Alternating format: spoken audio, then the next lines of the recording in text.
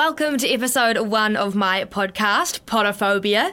Now, coming up in this debut episode, I let my secret out about overcoming a huge phobia of mine. I also talk to an expert about phobias and what the heck they actually are. Now, I recently overcame a fear and I'm so stoked about it. It wasn't easy, I can tell you that much. It's a pretty big problem in my life and it has affected me for as long as I can remember. It's something that makes my body freeze instantly and the hairs on my arm are wrecked up when they see bare feet. It's so random, but jandals, sandals, Birks, anything's just nah. I can't even look at them. I can't even hear the word, saying it makes my whole body squirm. It's so bad. But I can happily say that's actually all in the past now. I can now confidently say, and I can even look at the word feet/foot, whatever you like to say.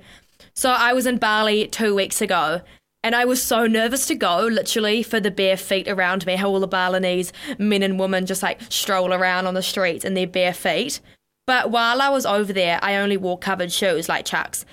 And the friend I was with dared me and paid for me to put my feet in one of those pools with the sucking fish.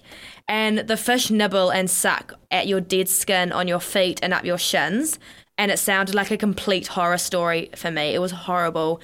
I had the sweats going and the thought of it was killing me. I even started crying. I was like, you can't do this. You can't do this to me. And I was so panicky. Yeah, a tear dropped out of my eye onto my cheek. But I did it. We came to an agreement and I did it. And I lived to tell the tale. I mean, I had to breathe and squeeze the towel provided pretty much into a white clump. I had chewed the top of the paper cup I had. It was horrible.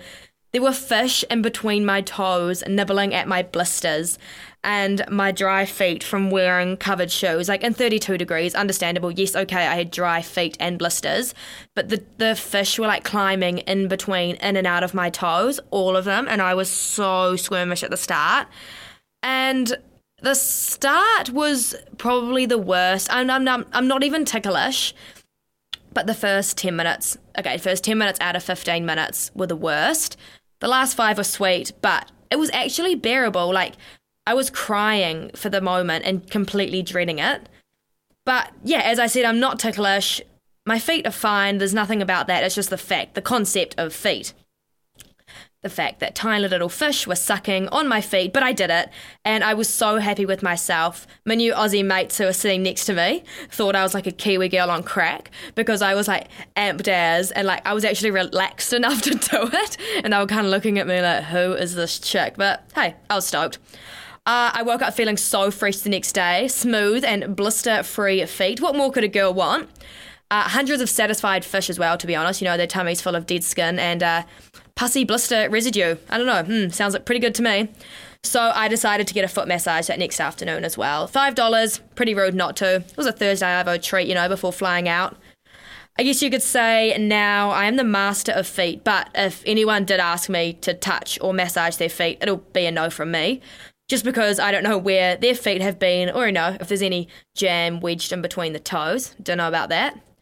But I wanted to explore the situation of phobias a little more, considering I actually know nil about them and I flaunt the fact that I do have a phobia. Did have a phobia. So I talked to an expert, Mel, for the lowdown on fears and dished him out a few questions. Check it out.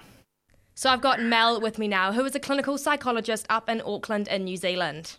Hi, Hayley. How long have you been in the industry, Mel? I've been working in mental health for about 30 years. I've been a registered psychologist since 1999. So you're the perfect person to ask some questions about phobia so you can help me get a greater understanding. How does that sound? I'm one of those people who's quite happy to say I don't know what I don't know, but let's see how we go. Perfect. I love that. All right. So the basic question, how does a phobia come about? A phobia is an anxiety condition.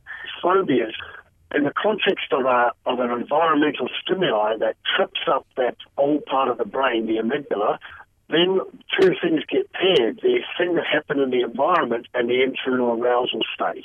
The thing that happened in the environment becomes something that the person who experienced the aroused internal state starts to fear.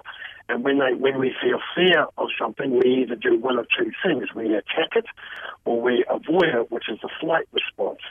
And what happens with phobias is the flight response gets kicked in and people start avoiding the thing in the environment that causes the internal arousal state. And that's what a phobia is.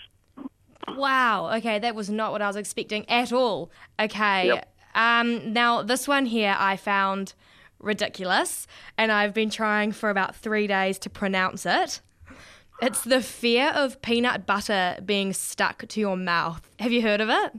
No, I haven't heard of that one. I've yet to see. I've heard of people fearing heights and elevators and escalators. I know. And obviously germs, but never about peanut butter being stuck on the roof of their mouth. And the name, it's like archibutterophobia. But that's weird. Do you know, so you can't really think of anything else that's so extreme like that, like the fear of peanut butter being stuck to your mouth? No, I can't imagine that. I've never heard of that.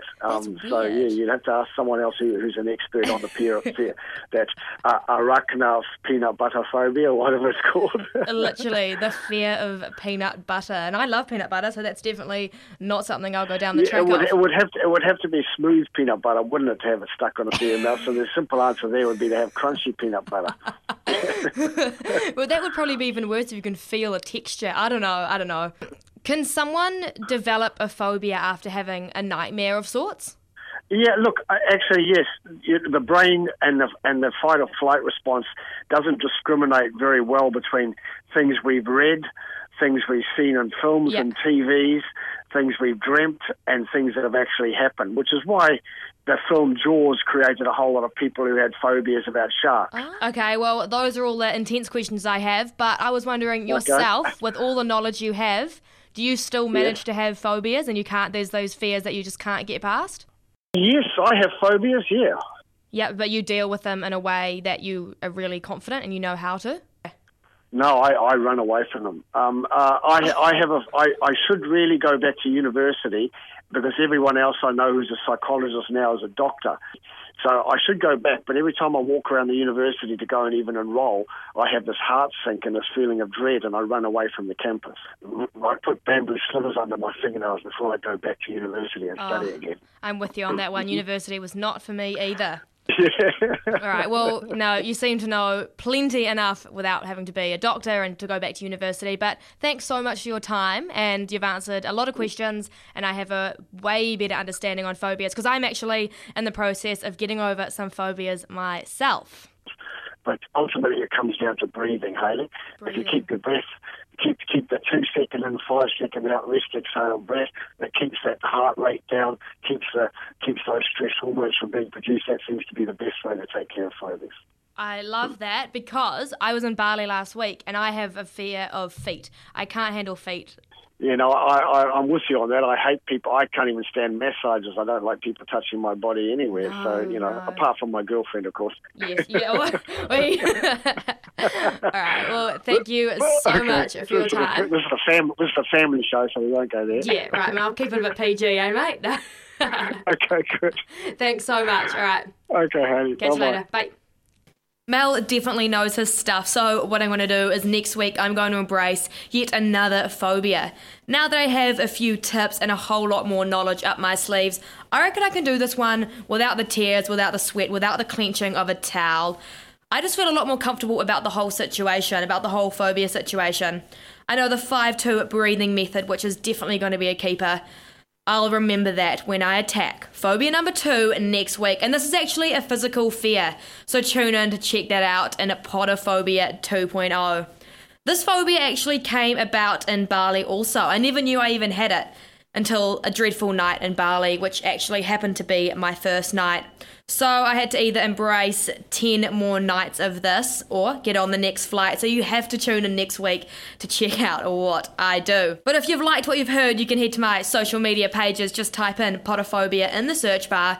But if you are on Instagram, you need to chuck a 1 at the end of Podophobia, because there's someone who has podophobia and their feed is really shit. So don't go onto that thinking that it's mine and then judge me on that. So make sure you put a 1 at the end of Podophobia. But make sure you check out my podcast next week as I embrace another phobia. It's going to be a biggie and I'm probably going to cry and it will all be recorded, so you don't want to miss out. But yeah, jump on social media and make sure you tune in next week so you don't miss out on my physical fear. See if I can do Phobia 2.0. See you next week.